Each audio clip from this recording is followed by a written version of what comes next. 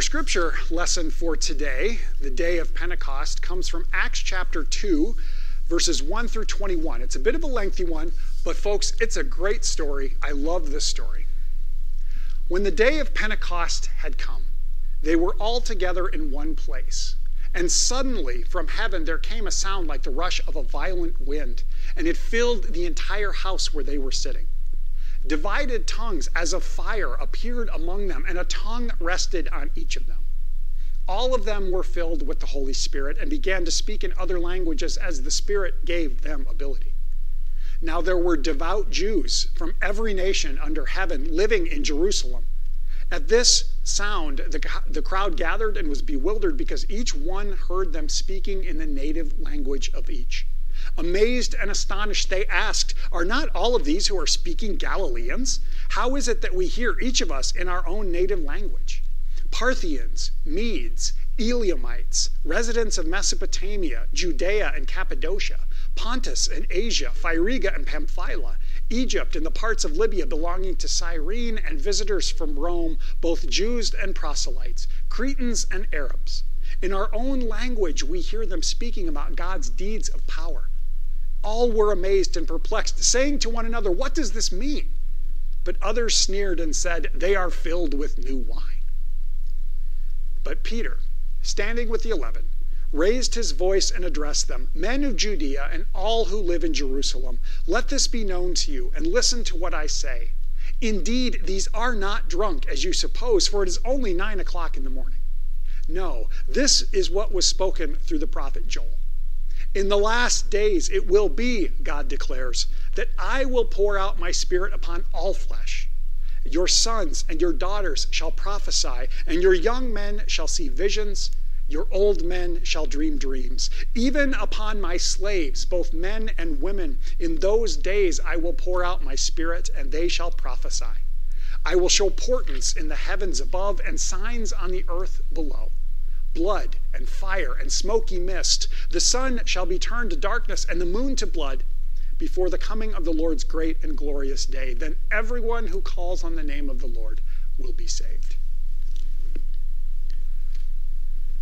Well, people of God, may the grace and peace of our triune God be yours today and forever. Amen. Well, folks, I'm going to offer a bit of a disclaimer right here at the beginning. As I mentioned at the start of the video, this was kind of a last-minute thing that I've put together. I did not put any of the background work into this sermon, into this message, but I wanted to talk about it because I love this passage so much. It's a familiar one. It's one that we hit. It's one that we repeat every year. It's one that I work with the confirmation students in our year of the biblical narrative as we talk about it. It's just a wonderful passage. And as we think about this passage, we have to think in terms of where are we at in the schedule? Where are we at in the story? We go back to Holy Week and Easter, and we hear of Jesus' prediction, his ongoing prediction that he will be betrayed and he will be killed, but then he will rise again and he will appear to his followers. As we know, Easter Sunday, that's exactly what happens. And we hear about the ongoing times throughout the different Gospels of when Jesus appears to his followers, he appears to different people post-resurrection. Now, we hear that this goes on for a period of 40 days. And then Jesus leads his disciples out to a mountain. Sometimes we hear he's in Galilee if we're reading one gospel. In a different gospel, we hear that he's just out to the Mount of Olives, which is just opposite from the city of Jerusalem. But regardless, he leads them out to a mountain. And in this final moment, he is taken up into heaven, and they watch him go, and angels appear to him, or appear to them, I should say, and they say, "Why do you look to the heavens? He has been taken from you, but he will return." And then the angels remind them, "Go back into the city where you will receive power from on high." That's the promise that Jesus has made over and over and over again. You will receive power from on high. I go to send you another advocate. You will not be left alone. That is the promise. The disciples go back into the city where they spend the next 10 days. We actually talked about that last week, that significant pause in the midst of the time between Jesus' Ascension and the day of Pentecost. And not much happens for that 10 days. They're just kind of hanging out. We do hear of one funny little story, but that's a side note. I won't worry about that.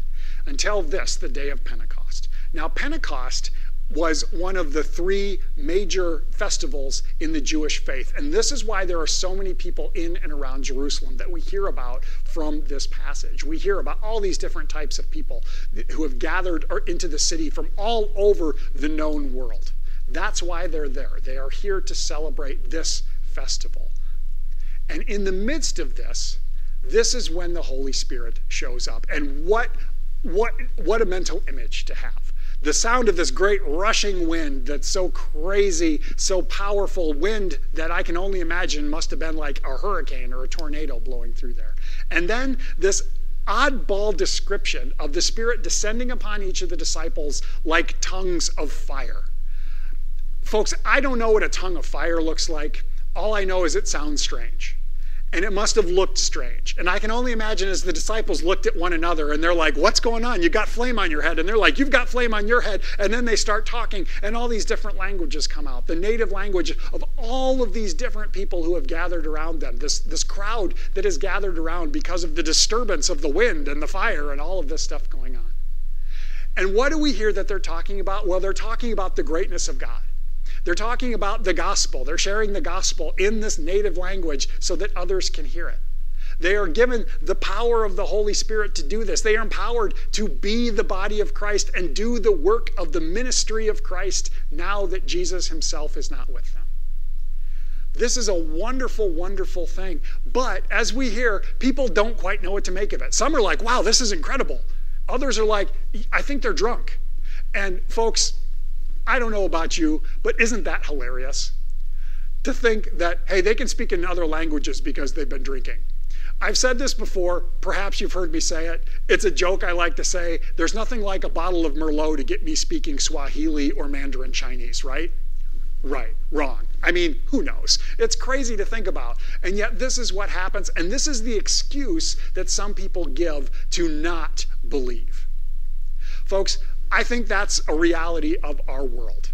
There are some who do not believe. There are some who just cannot wrap their heads around this and will come up with any excuse to not believe the good news, to not trust in what's being told to them, to not trust in the witness of the people who bring it forward. For Peter and the other disciples, that's what they were doing. Also, I imagine it was the other roughly 120 people that was with them that they were all empowered as well. The Spirit empowers us, each of us as followers of Christ, to share our experience. We are empowered in our own ways. We are all given different gifts. And it all comes through the empowerment of the Holy Spirit. Now, one of the things that I tend to talk about in terms of where do we get the Spirit from? Where does the Spirit come from? How do we receive it? All of these things. Well, I always believe that God can send the Holy Spirit on whoever God chooses, that God will empower whoever God chooses, that God will give that invitation to whoever God chooses. But we also have a promise that we receive through the waters of baptism, through the tangible act of being washed in the water. And that's why I've got the font here, and that's why I'm opening up now. I'm kind of combining our sacramental moment along with the sermon today. In the waters of our baptism, we are claimed by God, a claim shared by Jesus. Jesus is made heir to the promise, and through the power of the Holy Spirit and the claim of God spoken over each one of us, we too are made heirs of that same promise. We are invited into the community of the body of Christ. We become Christians, if that's what we want to call it, or we become believers or Christ followers or whatever we want to call it. We are brought into this community, empowered and united by that Holy Spirit which comes upon us in water. The promise along with the water is something we can hold on to and know, yes, this promise is for me. And that's wonderful. But folks, there's another thing going on here that I think we have to pay attention to. And that is something that we hear if we go all the way back to John the Baptist at the very beginning of the Gospels. We hear in several different Gospels John's message, I baptize you with water. He will baptize you with the Holy Spirit and with fire. This is always something we zero in on when I'm talking with the confirmation kids. Well, what does it mean to be baptized with fire? What? And this goes back to the idea of purification. If something can be purified and stand up to fire, they put it through fire. If it can't, they put it through water. And folks, flesh doesn't hold up to fire very well, does it? And that's why we use water. But the baptism of Jesus, the baptism that comes from God, the claim of God that comes through the power of the Holy Spirit, it goes beyond our ability to comprehend. It goes beyond our ability to wrap our heads around. So when Jesus says, or more so when John the Baptist says, you will be baptized with fire. Sorry, I'm getting excited here. You will be baptized with the Holy Spirit and with fire. Maybe he's talking about the disciples. Maybe he's talking about this day of Pentecost when the Holy Spirit comes blowing in with this mighty wind and tongues of fire and gives empowerment to the first church. I don't know how it works. All I know is I trust it, and I am thankful and grateful that the promise is spoken for me. And folks, it's spoken for you as well. God's promise to you remains. You are my beloved child. I claim you, and that's what the water's for. I am a child of God. Folks, you are a child of God. If you don't have water, go get some, bless each other. Because that is the promise. Folks, here's the last thing that I want to say. The last point that I want to make as we wrap this up. Our community is moving forward into some unknowns right now. We've been doing the social distance thing for 2.5 months now. I think there's a lot of anxiety. There's a lot of fear. There's a lot of concern that this virus, this illness has not gone away. There's still the chance of getting sick. We still have to take precautions. There's still concerns. There's still voices and things that we just don't quite know what to make of. And so we as a community of faith, we are tiptoeing back towards things. We are still urging caution. We are still taking caution. We are still concerned with those most vulnerable among us. And yet we are beginning to move forward into something that's unknown.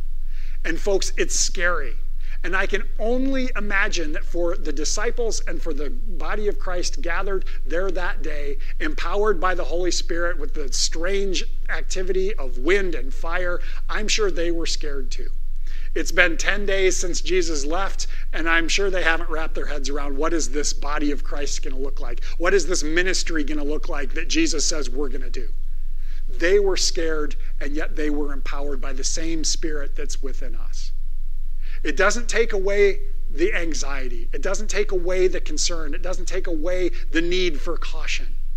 But it does strengthen us and empower us to continue to be the body of Christ in our own circumstances, in our own way, as the Spirit gives each of us ability.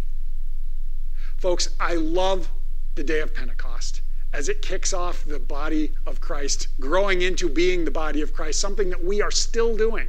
Even today, 2,000 years later, we are still learning how to be the body of Christ in the world that's ever changing around us. And yet, the promise is the same. You are a child of God. You are claimed because of what Christ has done, as Christ has redeemed the world. Now go out and share it. Amen.